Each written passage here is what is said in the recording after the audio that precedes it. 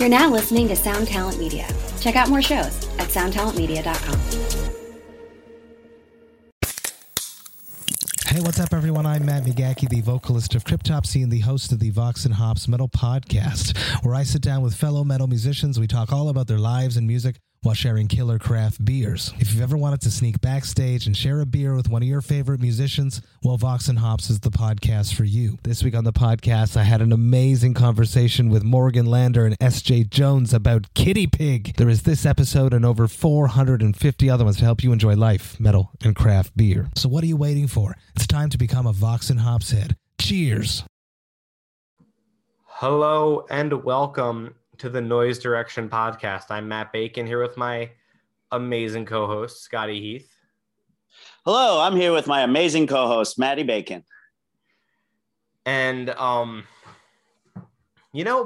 people in hardcore call me Maddie. It's fun. Yeah, it's lovable. I'm surprised you haven't leaned into Maddie because it's so lovable. And a part of the brand, but I also get like Matt can be professional and Maddie can be with love. It's like saying hello to you with a hug in it. Yeah, exactly. The hug of recognition versus the Euro kiss of professional-ism. I see. I tried to be Scott when I hit puberty and no one let me. I just tried and. What were we going to talk about today, Scotty? I am your co-host. Well, real quick, man, episode 2, bro. We did it. Yes, we made a podcast. We published a podcast. Dozens of people listened to it, and we're recording episode 2. So this is a big triumph, at least because most podcasts are only discussed and never recorded. Now our challenge is to stay consistent and pump these out every week. We are staying on schedule. I got some cool feedback from, the tens of listeners we had. So that was good. We had a couple stumbles, whatever. I listened to it on Tuesday when I was driving. And I think when we used to do Dumb and Dumbest together, we would constantly talk over each other. And you've gotten way more disciplined with that, I think, just with your podcast experience. And my lesson from listening to episode 1 is I'm going to try to let it breathe for a minute when you're talking. I think I was jumping in a little close, which to the listeners, it's hard because I'm in California and Maddie's in New York. So we're not looking at each other. So it's easy. And we're both fucking loud asses who love to hear our voices. So there's going to be a lot of that. I'm going to work on that. I mean, I will say it looks like I'm trying to look at the metrics and understand how this works, but it looks like that last week's podcast was one of the best performing in the history of the Daily Music Business Podcast. Boom. That's where we're coming from, dude. Right in there. Drop a bomb on it, dude. That's who we be. Y'all laid the groundwork for us to come in there and, do it. So thank you to everybody who tuned in. If this is your first episode, I don't know, skip episode 1 or go back if you like it. But we're here. Noise Direction. Yes. I'm still I still forget the name when I'm talking about it. Got to get used to that. It's okay. I have faith. I came up with the name and I can't remember it. I know. It's concerning. Well, I just wrote it in the notes of my phone while I was hiking with like 20 other ideas. And then that was the one I was just like, bam. So... yeah, laying down some knowledge for the rest of us. Okay, well, let's, Maddie, I like you to take the lead on the subjects. That's kind of good. Yes, you've got that. This week, we are talking about how Scotty and I, but mostly Scotty, got a top 40 record with a death metal record on an independent label. Independent as fuck, because a lot of people... like, I don't even have a staff. So that's like, there's independent labels that are fucking awesome, but have warehouses and office buildings and staff. We did this on my iPhone from my wife's house in fucking parts unknown mountains of California. So, but yeah, I'll take it. So we did it. And it was a big achievement, and there was tears shed and a victory dance. There really was. It was very emotional. It was a hard year, that was, I mean, thanks to the thousands of people who bought the record and talked about it like damn near daily on their phones. That really was like my guiding light. Hopefully everybody had something that's been like carrying them through quarantine and COVID and everything.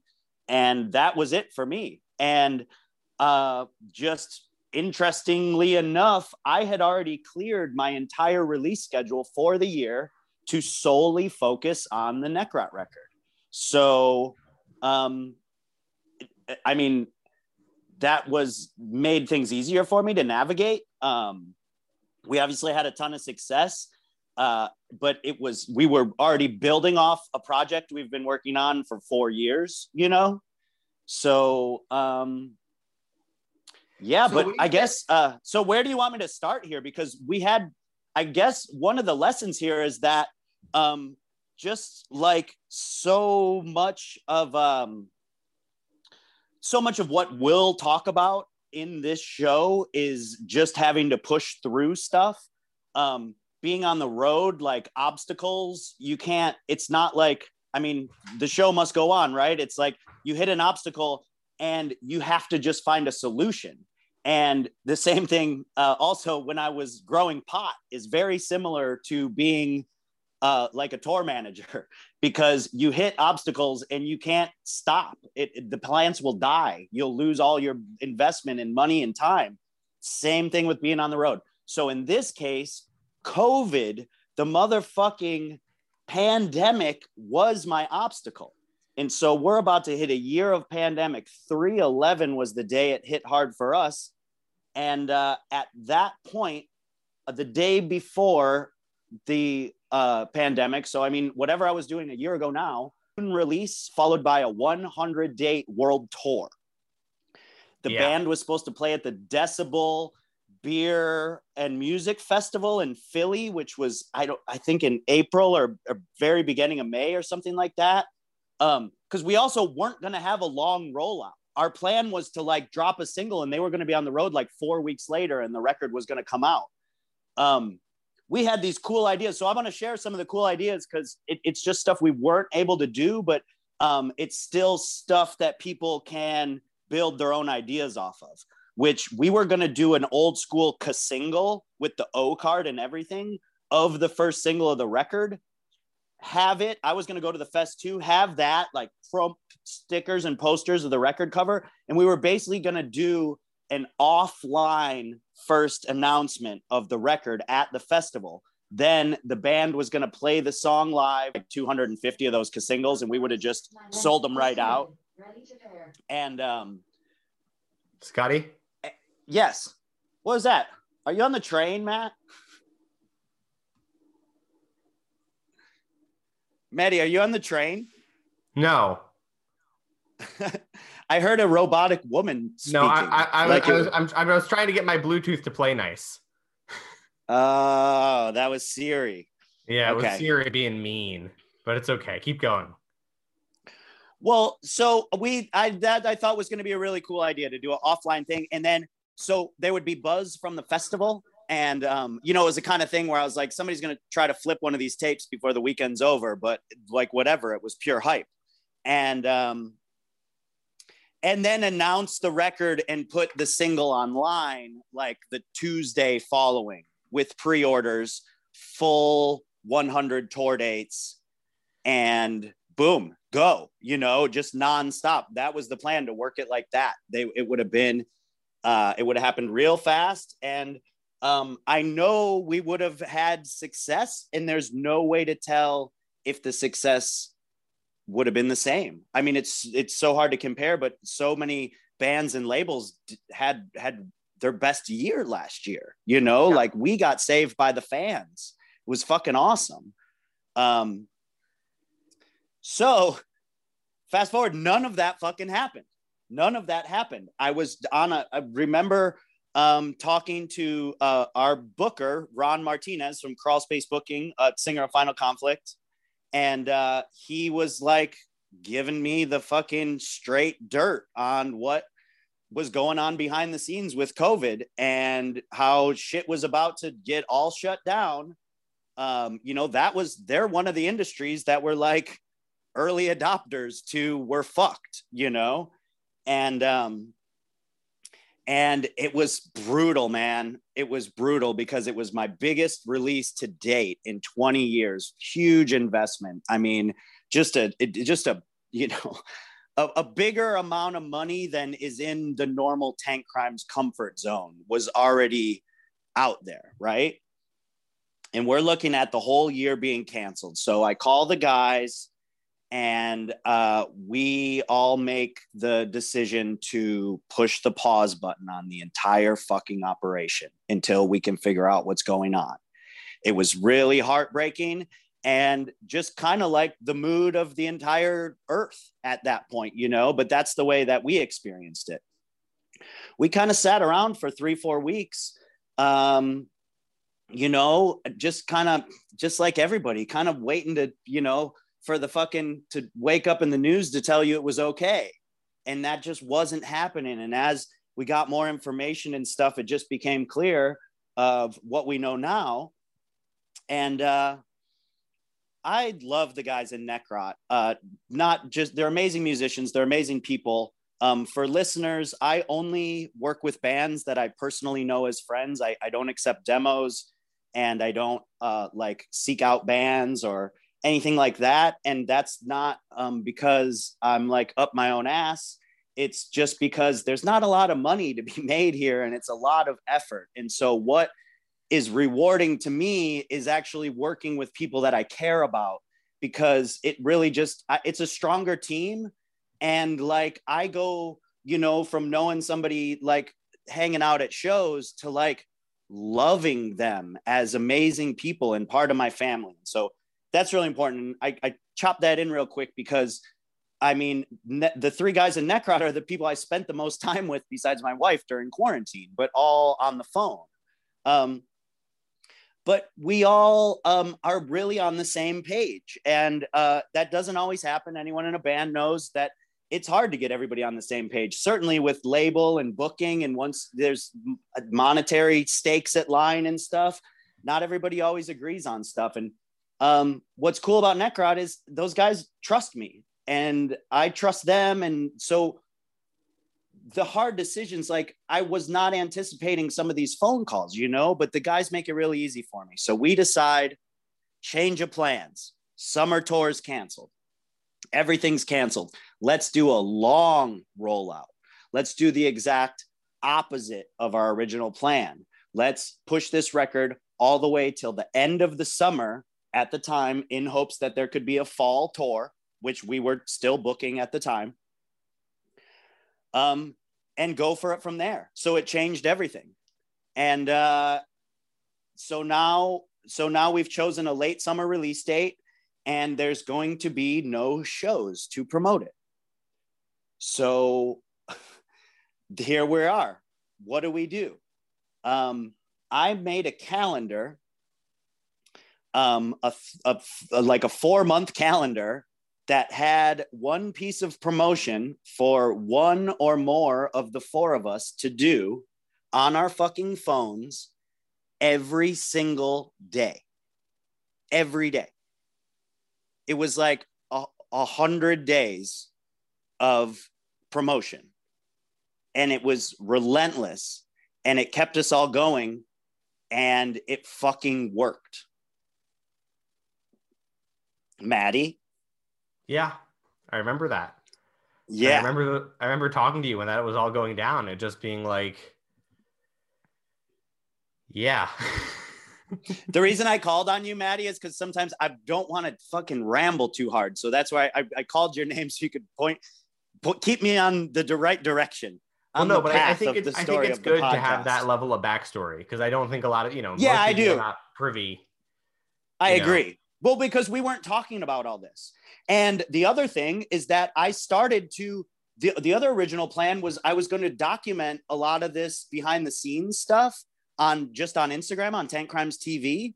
And I just stopped because the mood was bad. I couldn't talk into my phone for a fucking year. It just didn't feel right.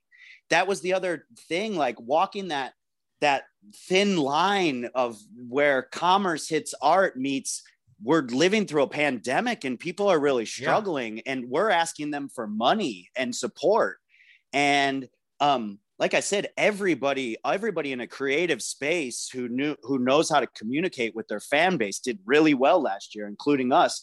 But when it started, we just didn't know. I was really apprehensive to go out there like full steam, like, because that's the thing. If there wouldn't have been a pandemic, I would have hit it like we're fucking partying. This is the best. Like, you know me, like I was even backing you off some buzzwords because I wanted to like tone it down because I didn't know if it fit the mood of the time. So we're doing, and here's another thing. So bands know this. It's hard to get a band to post a couple times a month on their social medias. I mean, this is what you preach all the time, Maddie, and educate people that need to know it. I'm trying to get, so what I did was by making the calendar, like with very specific things to do every day, that was really successful. Instead of me just being like, hey, you guys, you need to post on your socials every day. We got to keep it going. Like, instead, it was just a plan and we were all working together. And some days I would just take the lead.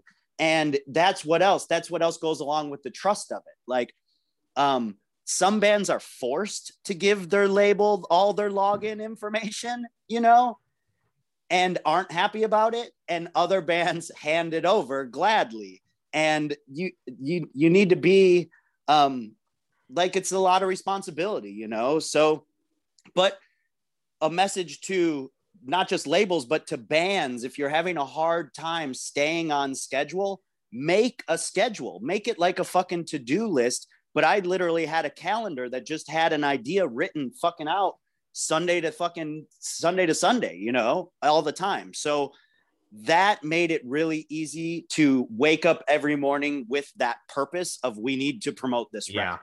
Everyone is staring at their phone all day long inside their house. How do I walk the line where I'm not yelling in their face about buying the record, but I'm reminding them this is what we're doing, And now I'm going to cut over to a little stroke of genius that I had that was extremely successful, that was completely offline. I started a campaign through Decibel magazine adverts and social media posts for interested parties of Necrot to send me their mailing address on a postcard to my P.O. box. That was the only information. Interested parties of Necrot.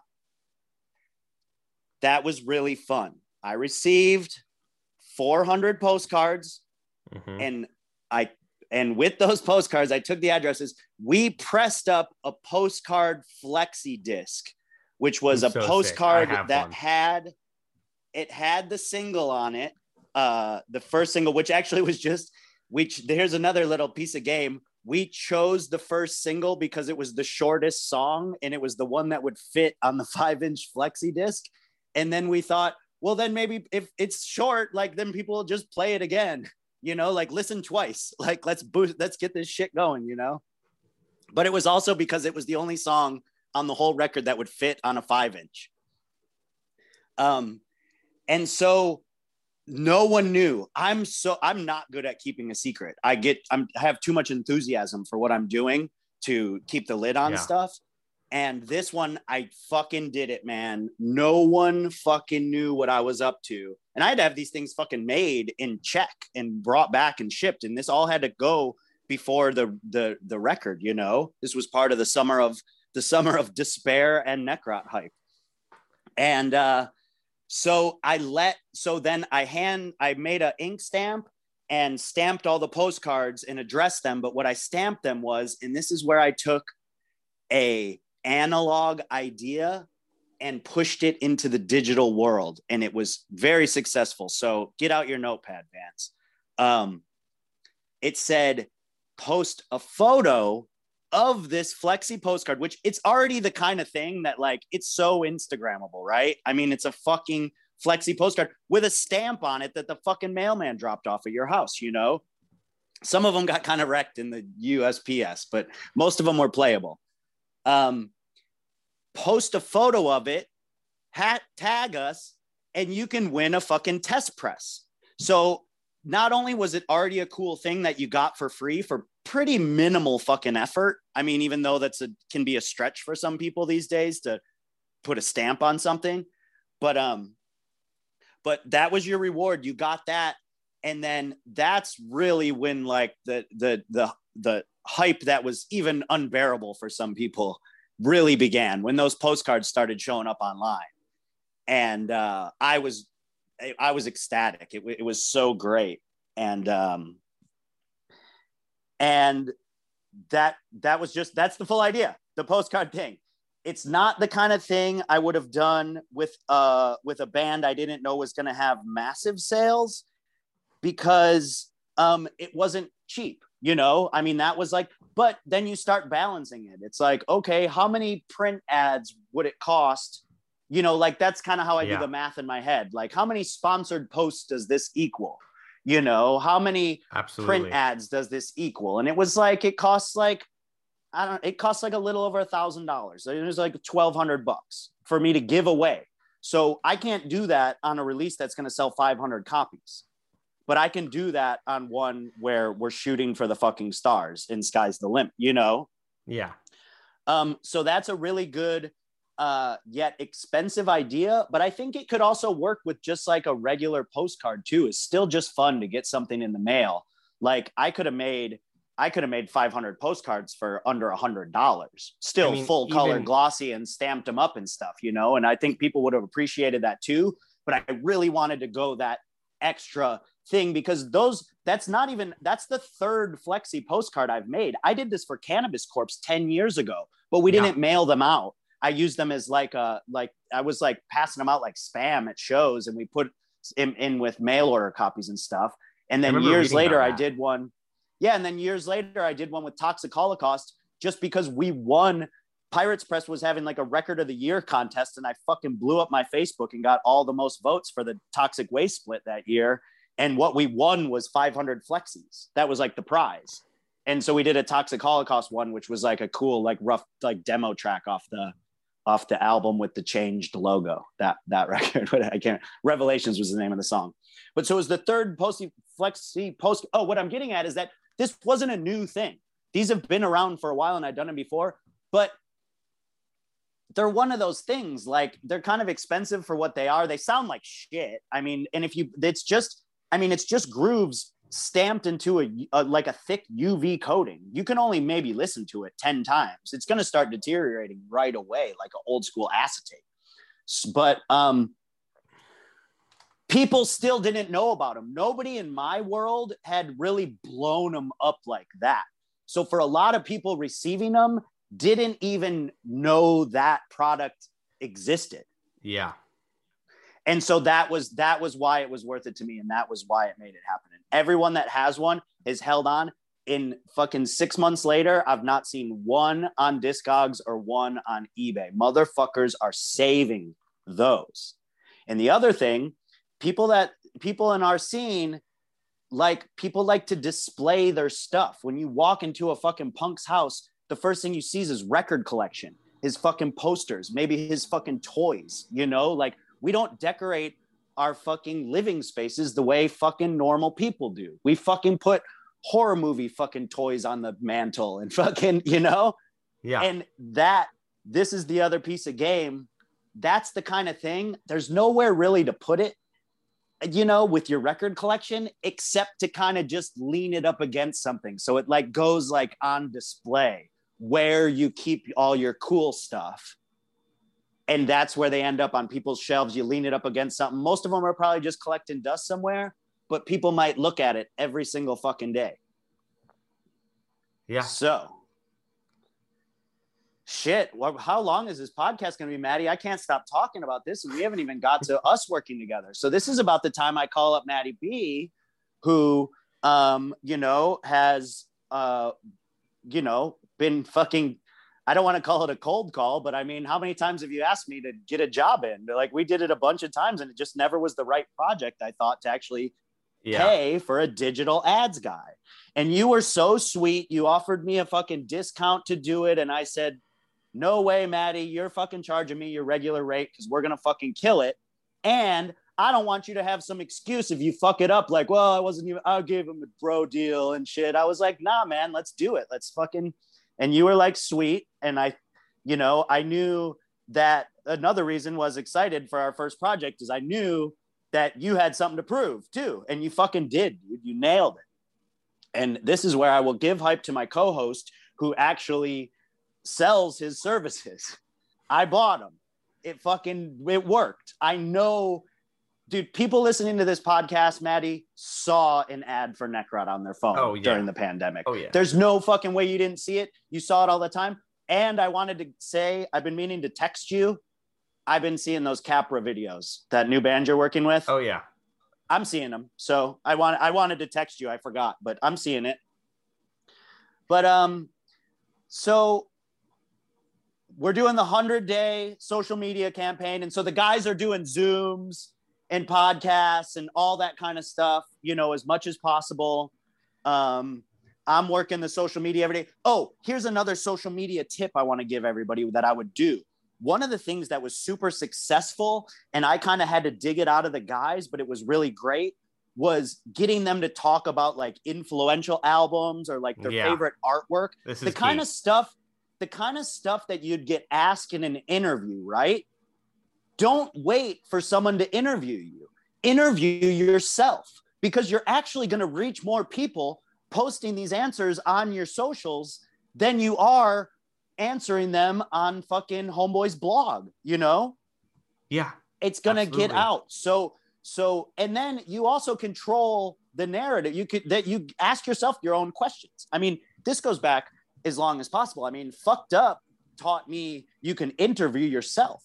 I interviewed myself through a fucking pseudonym for Maximum Rock and Roll because I didn't want to do an interview with somebody that was like, okay, what's your name and what instrument do you play? Got any good tour stories? Like, I didn't want to fucking do that. So I just interviewed my fucking self and it published. And I admitted to it when they shut down last year. RIP Maximum Rock and Roll print edition.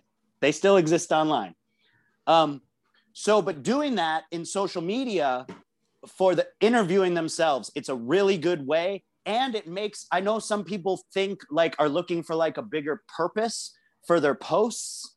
And this will give you that feeling, which you don't need to have, by the way. But I understand some people being like, there's no purpose to this post. Why we're not doing anything, like people who think their social media is just to put up flyers for their next gig, Yeah, which it's not. And it's not. And then I'll drop a solid piece of game right here that Maddie will back me up. You don't need purpose to hype yourself every day. The purpose is you're doing something for yourself. And you have the confidence and courage to do it. And so get out there and do it, because this is what social media is.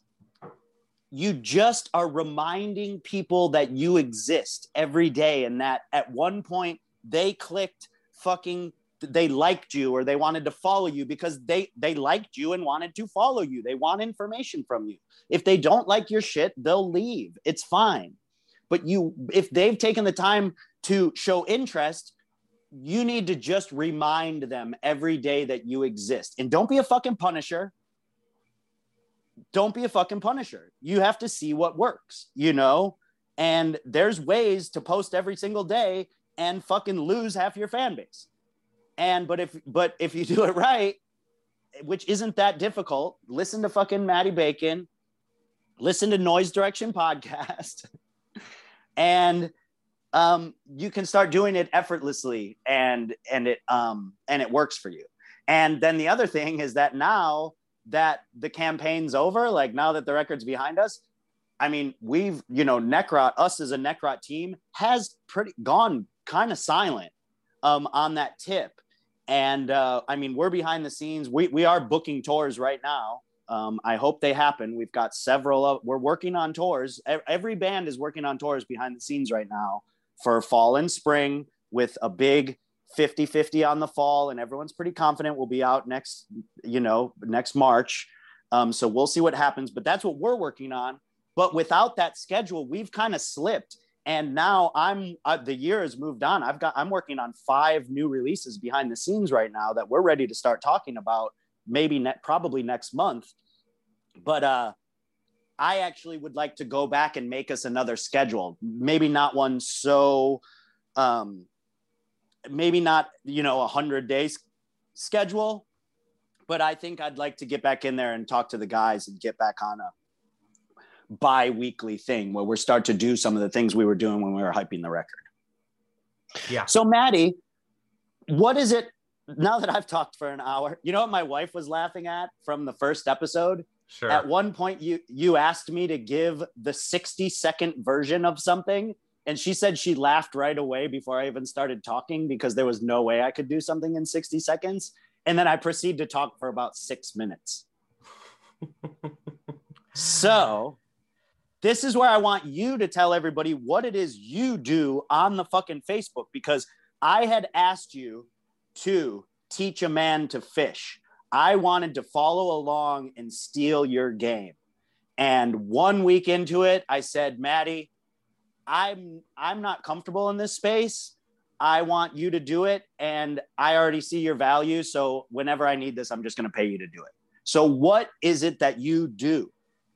Well, the overall strategy is pretty basic, right? It's basically you get a bunch of eyeballs at first, and then you turn around and you retarget them.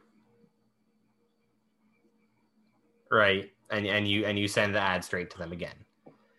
And so that's all we did, was we just got a bunch of eyeballs by looking at relevant audiences and, of like the bands that they had toured with. So Morbid Angel, Obituary, Cannibal Corpse, yada, yada, yada. And that was a place where we did have a good advantage, because because we were actually, everybody should use those kind of key target words. We were fortunate enough that like a lot of people literally knew of the band because they went to go see Morbid Angel. Yeah. So that was definitely like a defining factor in what was going on here.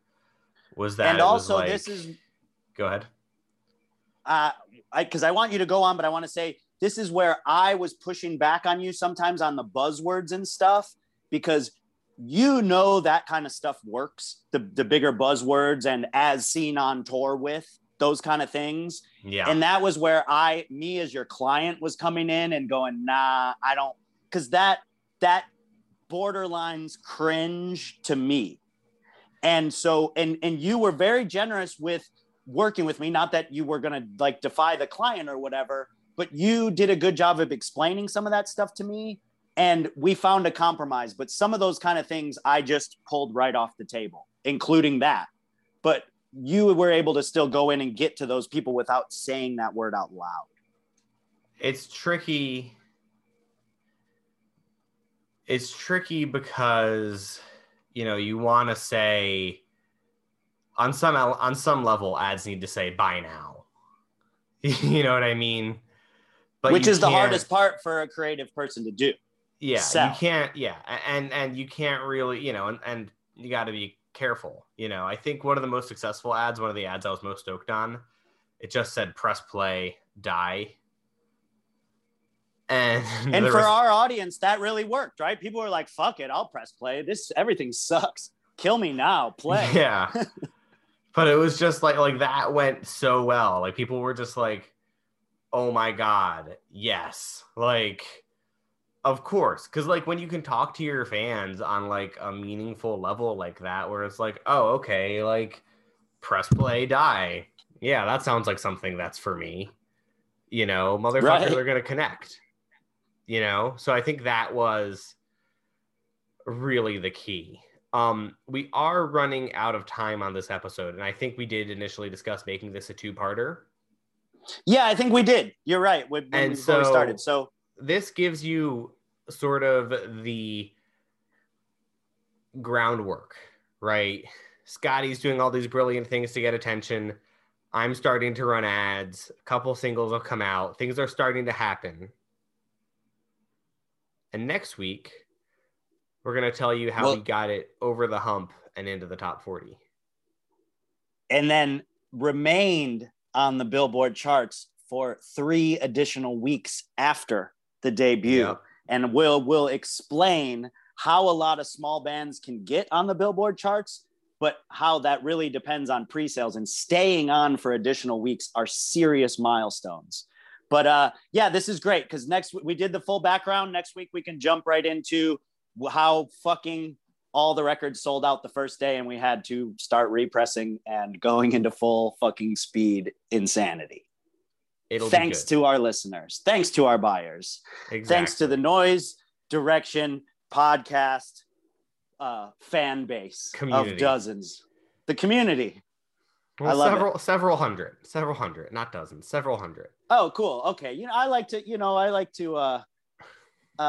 to aim low and then be pleasantly pleased. So if we hit several hundred, I'm very happy with that. We're already at several hundred. So thank you, everyone. Oh, that's killer. Thank you guys so much. I promise I won't play a Chase Manhattan Bank commercial for you before the next episode. We figured that out.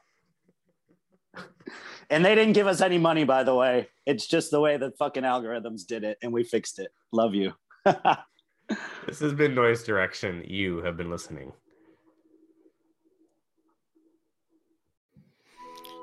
Welcome to us talking about our podcast for a minute.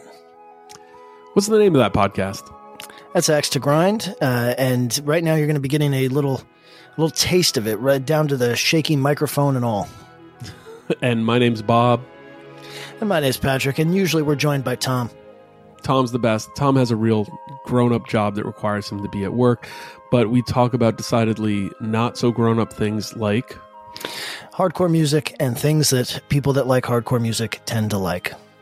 So that could be the latest shows, revisiting classic material, talking about the new classics, all the little dorm room nonsense that you imagine from niche music podcasts that you either love, want to love, or hate.